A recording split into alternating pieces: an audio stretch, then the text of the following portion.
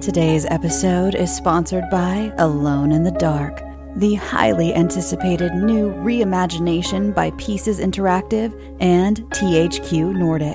Play as Edward Carnby or Emily Hartwood to explore your environments, fight monsters, solve puzzles, and uncover the true secret of Derceto Manor. Our favorite heroes are brought to life by Hollywood stars Jodie Comer of Killing Eve and David Harbour of Stranger Things, who lend not only their voices, but their appearance and their formidable acting skills to the brave protagonists. Experience a deep psychological story that goes beyond the realms of the imaginable, all dreamed up by Mikhail Hedberg, cult horror writer of Soma and Amnesia. The team at Pieces Interactive is supported by monster designer and legendary Guillermo del Toro collaborator Guy Davis, as well as Doom jazz legend Jason Conan, who provides his eerie and haunting melodies for the right atmosphere.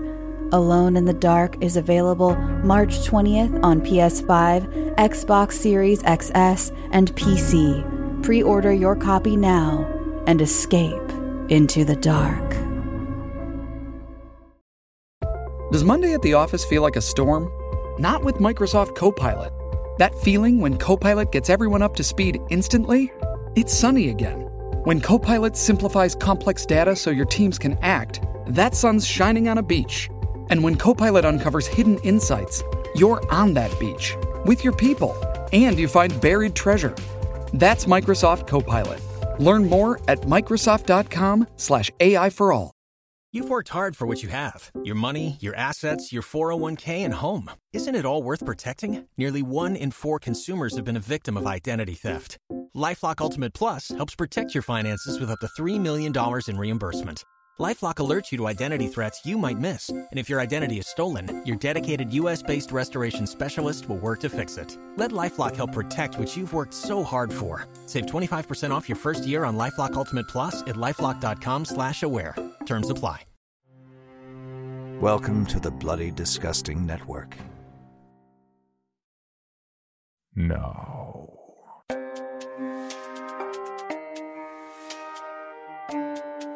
This is Creepy, a podcast dedicated to sharing the most famous, chilling, and disturbing creepypastas and urban legends in the world. Whether these stories truly happened or are simply fabrications is for you to decide. These stories may contain graphic depictions of violence and explicit language. Listener discretion is advised.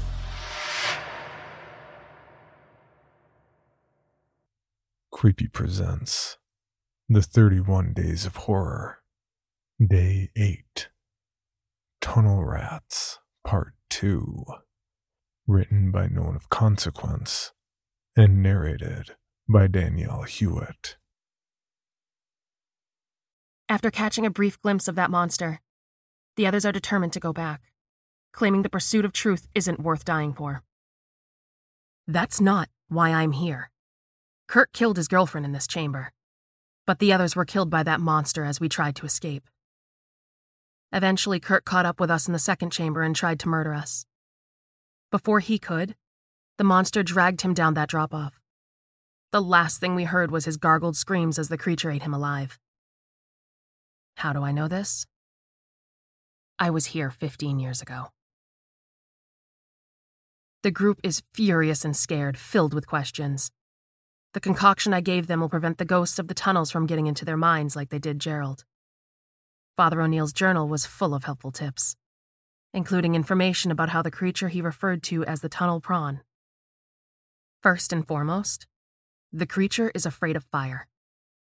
Last time I saw that horrid beast, it was ripping apart my friends and appeared invincible. I swore to never come back to this wretched place, but I could never truly leave it alone.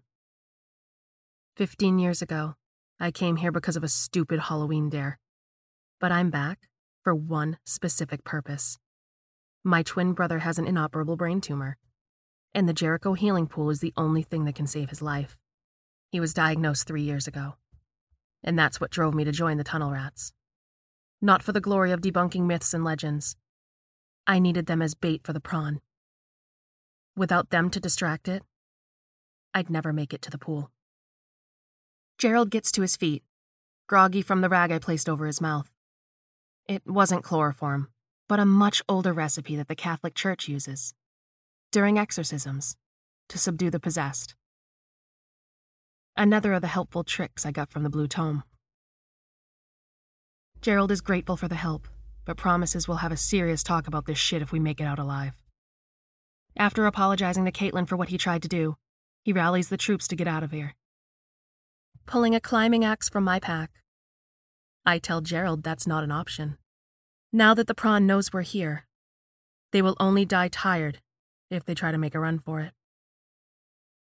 It's been here for thousands of years and knows these tunnels better than anything alive. It's a true apex predator, better than crocodiles and the great white shark by far. You got us into this mess, Diana. How the hell do we get out of this alive? In truth, I didn't expect everyone to get out. But I don't tell them that. I fill them in on the journal, but exclude my ties to this place. They're far from amused that I failed to share this information earlier. I simply claimed that I didn't believe the father's account, but decided to prepare for the off chance that it was real. They are skeptical of my words, but begrudgingly accept it. Under the circumstances, what choice do they have? The tunnel prawn has a face like a skeletal fish the size of a Great Dane. Its hard-shell body looks similar to a shrimp, with 2 long appendages in the front for grabbers, and the 8 smaller ones that function like legs. It can move with great speed, attack without warning, and doesn't know the meaning of mercy. There is a telltale sound of clicking when it moves, and it only growls when something startles it. With a mouthful of teeth like a piranha, when it bites, it claims whatever it clamps down on and won't let go. With as ferocious as it is, I have no idea how Father O'Neill managed to gather so many details about it without getting his face ripped off. I tell the group to follow me as I reload the flare gun, and we start off into the largest chamber yet, a giant cavern. The space stretches farther than our lights can shine. Father O'Neill didn't leave a map in the Blue Tome, but he did give detailed directions to the pool. Cracking several of the glow sticks in my pocket, I toss them as far as I can in various directions. They're brighter than the average glow stick, casting an eerie green glow. It illuminates several holes in the walls, floor, and ceiling, all places the prawn could reappear through. Keeping the axe low and the flare gun level, I lead our group to the left. This is the first time we've headed in a new direction. And of course, Gerald questions my decision. What makes you so sure this is the way out? Instead of telling them Father O'Neill's directions would lead us to the pool, I inform them that it leads to a faster, safer way out. I don't care if any of them will believe a word from me after tonight. If we make it out of this, I'm done with them anyway. As we approach the next tunnel, I stop dead in my tracks at the sound of clicking. The prawn is closing in on us, but I can't tell from which direction. Cracking another stick, I toss the green glowing rod into the tunnel, but see nothing in it. A scream from behind has us all whirling around. Helen's legs can be seen kicking as she disappears through a hole above us. I don't bother firing off another flare. She's already gone. With the prawn distracted with a fresh meal, I move quickly. The shuffling of bodies behind me lets me know the others are following. I feel a stab of guilt when Helen's screams die in a gurgling whisper. She was a bit of a diva and whined about the dumbest things, but she wasn't a bad person. Caitlin begins to cry and the others are murmuring angry, hateful things at me, but I shush them all with a cock of the flare gun's hammer. If they wanted to be picked off quicker, then by all means, continue flapping your traps. Otherwise, shut the hell up and make as little noise as possible. The prawn may not look like it has ears, but it hunts by sound. Turning back to face the darkness ahead, movement startles me, and I accidentally fire off a flare. It bounces off the wall, ceiling, and sails past a specter that recoils in shock before fading away. It stops after a few dozen yards, glowing a bright red as it lays on the ground of another small chamber. I really wish it hadn't, because what I see won't go well with my group. Skeletons of past explorers litter the ground, and I realize my mistake. Damn my dyslexia. We were supposed to go right, not left. Everyone enters, and those murmurs begin again. Among the scores of skeletons and tattered rags, there are nearly a dozen holes for the prawn to come through. Against one is a pool of black, bubbling liquid. Is that the pool? Travis asks, but it's not. The healing pool glows blue, and this stuff looks like oil. I warn them all from getting close. One drop of that shit will do worse things to you than kill you. It'll make you violently ill and liquefy your insides, leaving your brain for last so you can experience every agonizing second. Seriously, I don't want to know how Father O'Neill found this out. I go to turn back, but the sounds of bones clinking together stops me, half expecting to see an army of skeletons standing to attack. I'm greeted by a different sight. Denise is picking up the femur bone of a skeleton and wrapping the tattered rags of that explorer's clothes around one end. Before the flare goes out, she uses it to light the rags on fire. It's a smart move, and the others follow her lead. Now properly armed with torches, we go back the way we came. Even with all the light we're carrying, I still see the green glow of the sticks. Re-entering the large chamber, the sound of dripping echoes. Blood drops fall from the hole Helen was dragged through. Odds are, her remains will end up in the chamber we just left, or in another just like it. I whisper an apology before moving on, but I don't let my resolve falter. My brother's life depends on my success, and there isn't anything I wouldn't do for him. Tossing another glow stick to the right tunnel this time, I see it fly through several specters. These ones are better defined than the rest we've seen, and they hold rage in their eyes. Those ghostly mouths shout at us, but their voices can't be heard thanks to the vials we all drank. The resistance effects of the concoction only works for a handful of hours, so we need to pick up the pace. Last thing we need is more of our group suffering from homicidal rages. Then again, if they knew the full truth, they wouldn't need the ghostly influence to murder me. Wading through the unrelenting ghosts leaves me with uncontrollable shivers. Passing through them turns my blood to ice. Just when I think I can't stand it any longer, the tunnel opens up into another cavern. And I go deaf as a loud growl makes me jump back. The prawn is above the tunnel entrance, looking down at us within arm's reach. I point the flare gun at it, but pulling the trigger only brings a click. I forgot to reload the damn thing. Fumbling with the gun and a flare from my pocket, Rocco comes running up with a battle cry. A bone torch in hand, my discarded climbing axe in the other, he swings the axe at the creature and catches it in the side of the head. The growl before had been loud, but the shriek it unleashes is worse. Rocco uses his incredible strength to pull the prawn closer as he brings the torch to its face. Rearing back and making Rocco lose his balance, the prawn whips out its front grabbers, hitting him in the torso and clipping my arm. Half of Rocco is taken up as the prawn escapes, his lower half collapsing to the floor. There are numerous screams and yells from the group. Horror too light of a word to describe the emotions they're feeling. Me? I'm grateful for his sacrifice, even with the huge gash in my arm nearly bisecting my bicep. With the flare gun finally loaded, I walk on, throwing more glow sticks around looking for the next damn tunnel. The pain in my arm is incredible as I perform such an easy task, but goddammit, we're so close. I overlooked the passage twice because the stupid thing is so narrow. Gerald might not be able to get through it at all. Not bothering to tell them, I throw a stick through the crack and squeeze through with the flare gun pointed forward. My pack is behind me, the strap wrapped around my wrist since I can't stand to grip it. I realize how easily a person could develop claustrophobia in a place like this. The wall's so close that my chest and butt are touching both sides. On the upside, this is probably the safest place in this underground hell from the prawn. Shit, I can barely turn my head to see Denise following. For what seems like a mile, the tightness of the space only seems to get worse.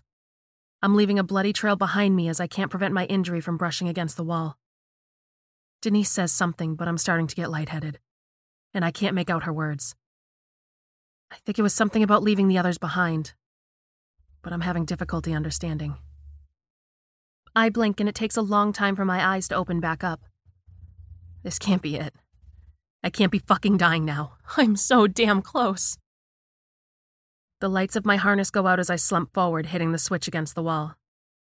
My eyes don't want to open again, but a faint glow grabs my tenuous attention. There's light just ahead.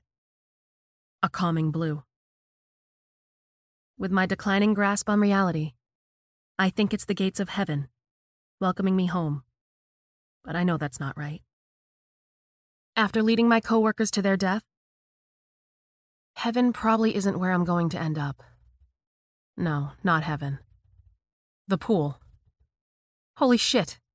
I made it to the pool. Falling out of the narrow slit, I crawl on the oddly warm stone floor.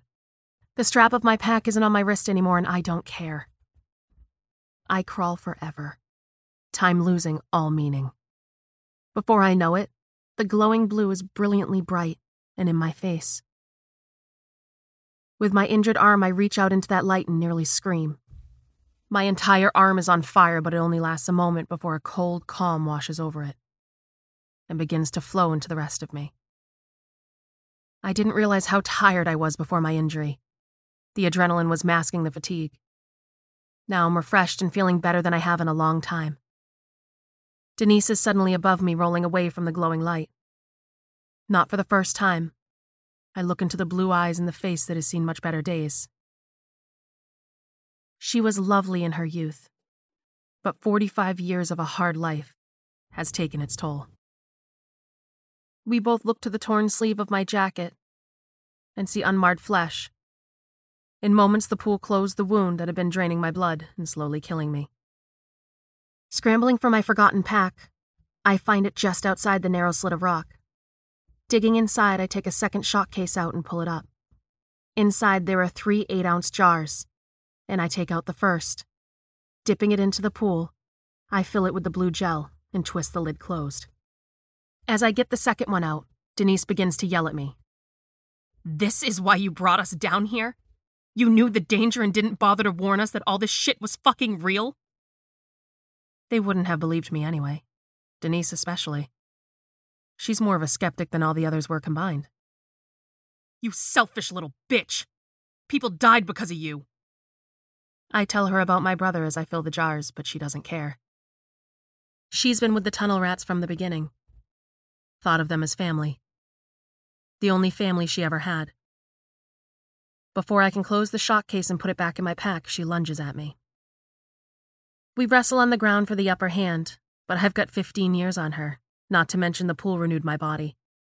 Rolling her off of me, Denise falls off and into the pool. I hold her under the surface as she struggles, but despite her efforts, I don't let up. I don't want to drown her, so I let her go after a moment. Denise doesn't come to the surface immediately. She stays submerged for nearly a minute. When she breaches the surface and takes in a huge breath, she looks like she shed 20 years of age, jumping out of the pool and feeling like $1,000,000. Denise can't believe how good she feels. I feel incredible. No wonder you risked all our lives for this. I don't care about youth or living beyond my years, only my brother's health. Denise is already talking about making a return trip in 20 years, and how much easier it'll be if we kill the prawn before we leave. She wants me to fill the vials from earlier with the blue gel, and with the access to real-life healing potions, we can take that monster out no problem. There's a huge flaw with her plan. The healing pool has a finite amount of liquid in it, and it won't last forever. The prawn and the ghosts are the only reason the pool isn't empty, and if we eliminate it, there won't be a pool to come back to in 20 years. What we need to do is claim we never found it, and get the hell out of here. Once we're back in the safety of the surface, we need to destroy all the footage and recordings, and come up with a convincing story cover. Not the first time I've had to do that, but it is interesting to see Denise no longer cares about her supposed family. As I get the shock case in my pack, Denise dumps out her canteen and fills it from the pool. Squeezing back through the narrow slit is easier this time around, and I even managed to pick up the flare gun I apparently dropped along the way. After 20 minutes, I see the green glow of my last glow stick. There's no noise of any kind coming from the other side. No clicking of the prawn prowling, no murmurs of the others in our group, neither of which is a good sign. The carnage we find explains everything. 4 hours later, Denise and I emerge from the tunnels. The others are dead, having a final stand with the prawn while we were at the pool. They managed to seriously injure the beast, and it left us alone as we escaped. Turns out the daisy chain of relays were damaged, and the last transmissions Leonard received was footage of Gerald about to attack Caitlin. Like Kurt, I used Gerald as a fall guy, claiming he went mad and killed everyone. Denise backs me up, and the secrets of the Jericho healing pool are secure for now. Pulling up to Mickey D's just for drinks? Oh yeah, that's me. Nothing extra, just perfection and a straw. Coming in hot for the coldest cups on the block. Because there are drinks. Then there are drinks from McDonald's. Mix things up with any size lemonade or sweet tea for $1.49. Perfect with our classic fries. Price and participation may vary. Cannot be combined with any other offer. Ba-da-ba-ba-ba. For your bonus episode, Creepy presents Hell's Bridge. Written by William Presley. There it was. That smell. You don't have to be a seasoned cop to know what it meant. I looked over to Burke, who grimaced as he pounded on the door to the small brown brick bungalow. Detroit Police! Might have to find a window or something, I mumbled. My partner shook his head, rattling the unlocked door handle. I think we got lucky this... He choked on his last syllable. Both of us slapped across the face by even stronger waft of sewage and overripe fruit from inside the entryway. Instantly, the hair on the back of my neck stood up. Something was off about this place. And not just because of what was almost certainly waiting in one of the back bedrooms. The outside had all the appearances of suburban life. A neat lawn, carefully planted flower beds, even porch furniture. The interior was the opposite story. Plaster from the crumbling walls littered the empty floors. Thick bed sheets hung over the windows, leaving only small slivers of light by which to navigate. Detroit Police! Burke shouted again. Still nothing. We followed the stench to a room at the far end of the only hallway. Anyone there? I called. You better hope no one answers at this point, my partner scoffed. Honestly, I'd rather find a ghost than another murdered drug dealer. At least a ghost won't make me wonder why the hell I'm wasting my time tracking down the toilet scrubbers of the world. But I bit my tongue the second I opened the bedroom door. Holy shit, my partner hissed. I just shook my head and wondered what the fuck we'd walked into. The old man hanging before us hadn't been a drug dealer, that much was certain. What seemed less certain was whether or not he'd ever been human. After almost a week of being stuck there, his whole body had turned a putrid shade of blue. And that neck. Good God, that neck. It was stretched nearly 2 feet from the bottom of the noose, so that the corpse's toes brushed against the pentagram burned into the hardwood. In that moment, I wanted nothing more than to get away from that house. Far away. But I couldn't. My feet were frozen in place, my gaze fixed on the old man's throat. It was expanding as if you were a bullfrog. And then it happened. The corpse's head snapped back, his jaw dislocating as 4 insect-like limbs erupted from his mouth in a way that resembled a spider crawling out of a drain. 2 longer appendages planted themselves on the ground, giving this thing the leverage it needed to hoist the rest of its body out into the open. What emerged was a silhouette darker than even the darkest corners of the room. One that almost resembled a man. Almost.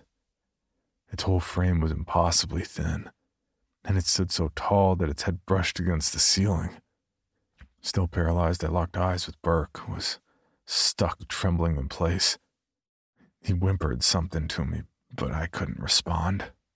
My pounding heart had become lodged behind my Adam's apple.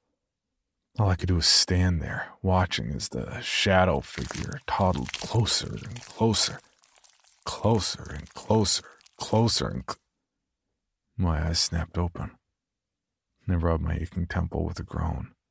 The Koval case. Even after 20 years, I could picture every detail of that incident as clearly as the day it had happened. My constant nighttime refreshers definitely didn't help the matter either. The dream used to serve as a warning shot whenever an assignment was about to turn particularly nasty, but lately, all my assignments had been a unique shade of stomach churning. That meant a visit from Mr. Koval at least once a week. With another groan, I hobbled out to the hotel balcony for a cigarette, shaking my head when the first puff fell flat. It always did lately. From Detroit homicide to the FBI, this career had taken everything from me. Sanity, sleep, friends, a marriage, hell, my hairline. And now I couldn't even enjoy an early morning smoke.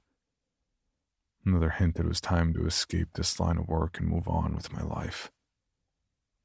Too bad there was nothing to escape to. At this point, life without investigation was just death. And realizing that was the only thing keeping me going. Well, besides an unbelievable taste for schadenfreude, it was nice to know that however shitty my day was bound to be, some local perverts was about to be a whole lot worse. Perverts. That's gotta be what it is, I grumbled, heading back inside to flip through the case files I'd spent the previous night scanning. 7 kids, all missing, disappeared from their homes without a trace. It was pretty clear to me I was dealing with some sort of sex trafficking operation. Not that the naive locals wanted to believe it. After weeks of insisting this sort of thing couldn't happen in a small western Michigan town like Rockford, the FBI's involvement had been a massive wake-up call. A needed wake-up call at that. Law enforcement here was really floundering. When they compiled their reports, they hadn't even thought to include... My thoughts were interrupted by my ringtone. Upshaw, I answered, listening intently as a deputy described yet another disappearance. Text me the parents' address. I'll be over in a minute. I hung up and ran a hand over my stubble, debating a shave. Nah, wasn't worth the effort. Simply threw myself into something presentable, usual canvas jacket and khakis, before lumbering into the car. In what seemed like no time, I was barreling down the road with a cup of gas station coffee in my hand, taking my first good look at Rockford. By the way that the brown brick storefronts of Main Street and surrounding forestry were pulled together, almost seamlessly, by the park along the river dam, it was easy to see how the locals had been lulled into a false sense of security. The whole area was disgustingly charming. A far cry from outer Detroit. I think this is it, I muttered, pulling up beside a house so warped and white that it reminded me of a hospital sheet against the morning sky. A baby-faced deputy greeted me on the porch. Family's inside. They're not taking it well. How would you take it if your 8-year-old daughter ended up disappearing? I almost laughed. They have anything useful to say? He shook his head. Pretty much what I told you on the phone. Everything was normal last night, but when the parents woke up a few hours ago, the front door was unlocked and their kid was gone. I'll make this quick then. The deputy led me into a small sitting room filled to the brim with knockoff Victorian furniture from the 70s.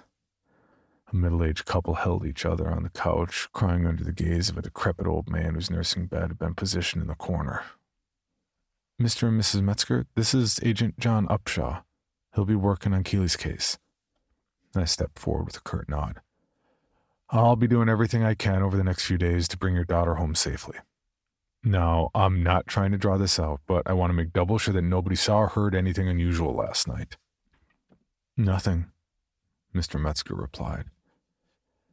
The old man followed me with a single green eye as I walked over to his bed, his jaw trembling with the effort of chewing his gums. From where I was standing, I had a perfect view of the front door. Nobody?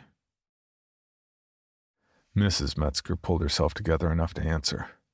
If you're talking about my father-in-law, he had a stroke years ago. He can't really see and he doesn't understand much. What's his name? Richard? Does he communicate?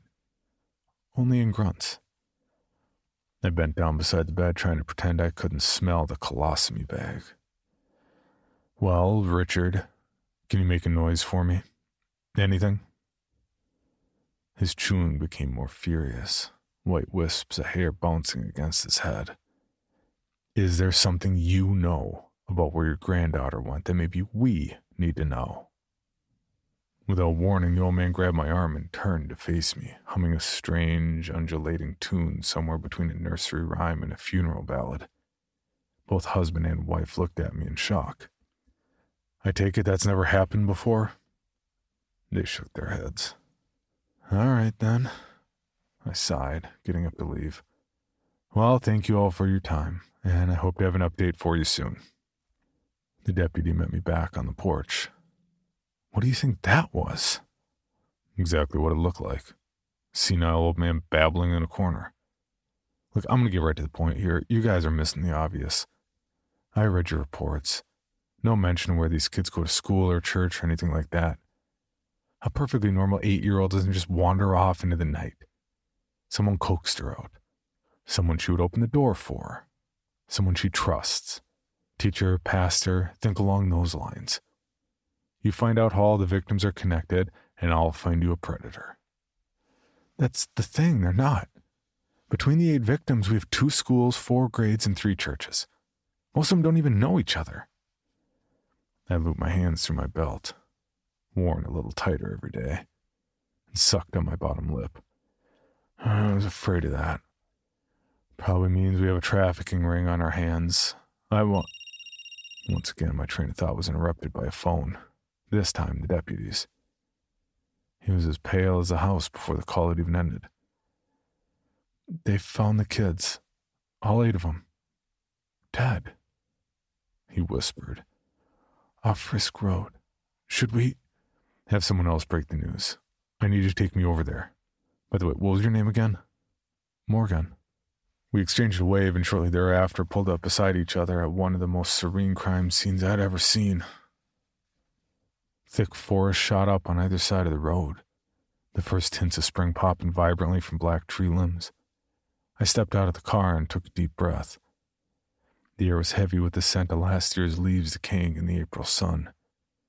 They crumbled beneath my feet as I followed the deputy down toward a river.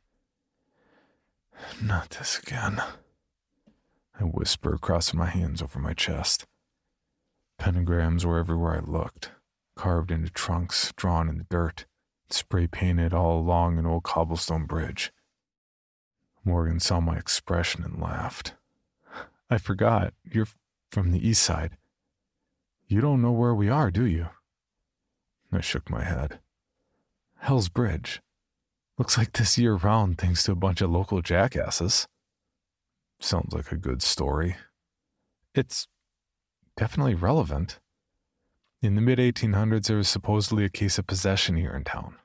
A minister, Elias Frisk. And whatever was inside of him seemed to have a taste for young children. He would stand outside their bedroom windows late at night and lure them away with this demonic swan song. Pied Pipered him right out into the woods and chopped him up with a hatchet. I think 5 or 6 went missing in total. But obviously, kindly old Pastor Frisk was never a suspect. In fact, when all the adults in the area formed a search party, they asked him to watch their kids so no one else would disappear while they were gone. First mistake, I muttered. Never leave your sons with anything even remotely resembling a priest. Yeah, well, it was a pretty big mistake. Frisk told the kids that they were going to go play a game by the river. Tied them together by their necks and let them out here for another hatchet job. Just when he was getting ready to swing, some of the parents spotted him. He ended up throwing the kid at the head of the rope chain into the water so that the current would sweep all the rest away. Nobody could get to the victims before they drowned. Angry townsfolk hung the minister off the bridge right then and there. And let me guess, if you come here after midnight, you can still hear the minister singing? I hummed a few notes of Richard Metzger's deranged lullaby. Not funny, the deputy grimaced. Not true either. There were no frisks in the area before the 1920s. An older cop with potbelly came over to shake my hand. Bream, Frisk on my mother's side. Well, if there was no Elias Frisk before, it sounds like there is now, Morgan shot back. I said nothing, only following the two men to what looked more like a human-colored pile of potpourri than 8 distinct victims. Talk about a hatchet job, I murmured, my eyes drifting from the fleshy mound to a pentagonal piece of wood propped up on 2 candlesticks. A ram's head was carved into its center. A satanic altar. You've seen it before? Back in the day, Detroit had an outbreak of satanic activity rivaling even the one on Staten Island. Questions whether this altar is part of the crime scene or whether it was already here. Doesn't exactly look out of place, does it? Maybe we should call that medium who keeps showing up at the station, Bream joked. Gotta make sure a perp is even human. Maybe someone came out here and conjured something up. I shrugged, eyebrows raised. Always a possibility. Morgan looked at me in shock. You don't really believe this shit, do you? Listen, I believe in things I can see, and I've seen some shit. But right now, no. I'm pretty sure we're dealing with a perp we can get cuffs on. Either some sick bastard finally snapped and figured he'd step into old Frisk's shoes, or there's something even more sinister happening. There were always whispers about Satanists using kids in their rituals. Regardless, crime's definitely tied to the site, so I want 2 tents out here tonight. I'll be in one and 2 of your people will be in the other. As long as we keep things low-key, whoever did this will be back. Both men nodded. An hour later, I found myself sitting in a camouflage pop-up. The local police department had actually sent the 2 officers I'd requested, with the 3 of us each agreeing to take a turn on watch. Originally, I'd offered to cover the dreaded middle shift since I never managed to sleep on these sort of stakeouts anyway. But I was starting to wish I hadn't. There was something different about tonight. Cold air seemed to be weighing down my eyelids, my mind drifting away with the sounds of the river. Next thing I remember, I was back in the Koval house with the shadow man looming over me. And yet, rather than fear, I felt confusion. I knew I was dreaming for once. I knew that this figure couldn't hurt me. But I also couldn't wake up. It wanted me here. Wanted me to feel its long, icy finger running along my jawline. The finger then curled into a come-hither motion before lurching out the bedroom door. No way I'm about to follow that thing, I thought. Whatever it's trying to show me isn't something I want to see. Too bad my feet wouldn't listen. They were under the command of something else now, carrying me dutifully across the threshold and into blackness. Absolute blackness. My only hint as to what was going to come in the form of a song made familiar that very morning. And now it had lyrics.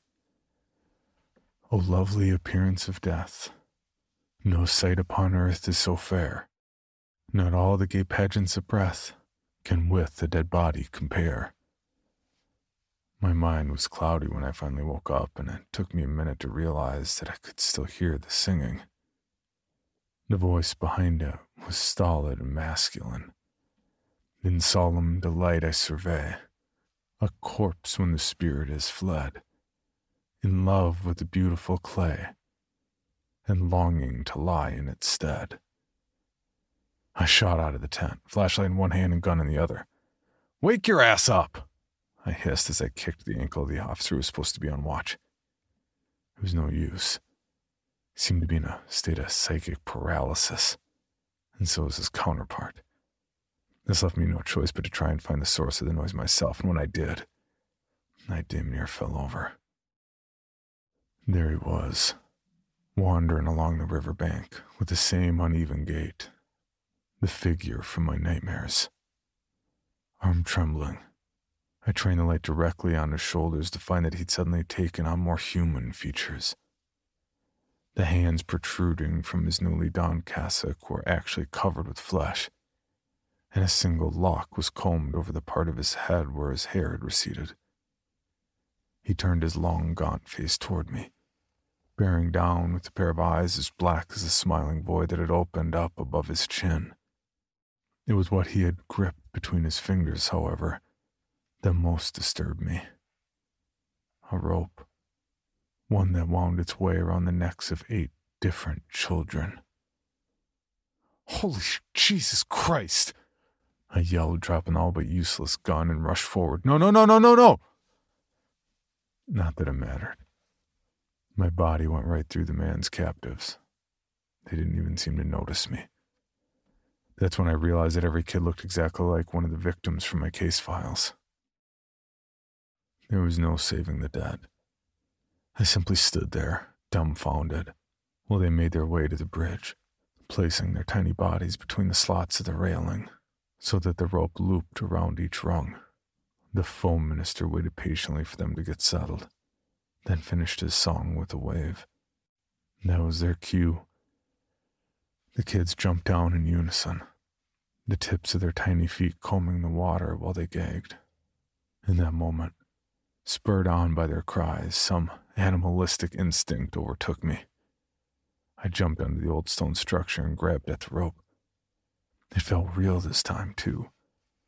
The fibers were pressed firmly against my palm, yet when I pulled up, I found not a string of bodies, but a long noose, almost glowing in the moonlight. I looked at the empty spot where the creature had stood and back. So this is what he wanted, I whispered. And to be honest, it was the same thing I wanted. The last thing I heard was the snapping of a taut rope as I fell toward the waves. For more information on this podcast, including how to submit your own story for consideration, please visit creepypod.com. You can also follow us at CreepyPod on social media and YouTube. All stories told on this podcast are done so through Creative Commons Share-alike licensing or with written consent from the authors. No portion of this podcast may be rebroadcast or otherwise distributed without the express written consent of the Creepy Podcast production team and the story's author.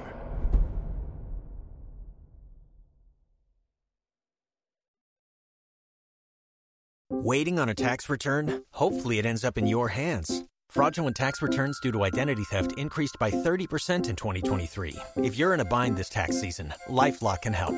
Our U.S.-based restoration specialists are experts dedicated to helping solve your identity theft issues. And all LifeLock plans are backed by the $1 Million Protection Package. So we'll reimburse you up to the limits of your plan if you lose money due to identity theft. Help protect your information this tax season with LifeLock. Save up to 25% your first year at LifeLock.com/aware. Item number SCP-5186. SCP-7160. SCP-7533. Object Class Euclid. Keter. Safe. Special Containment Procedures. Spreading across the hemisphere and kicking up vast amounts of ash and dust. The only thing I could hear was 7219 laughing. Do you remember your name?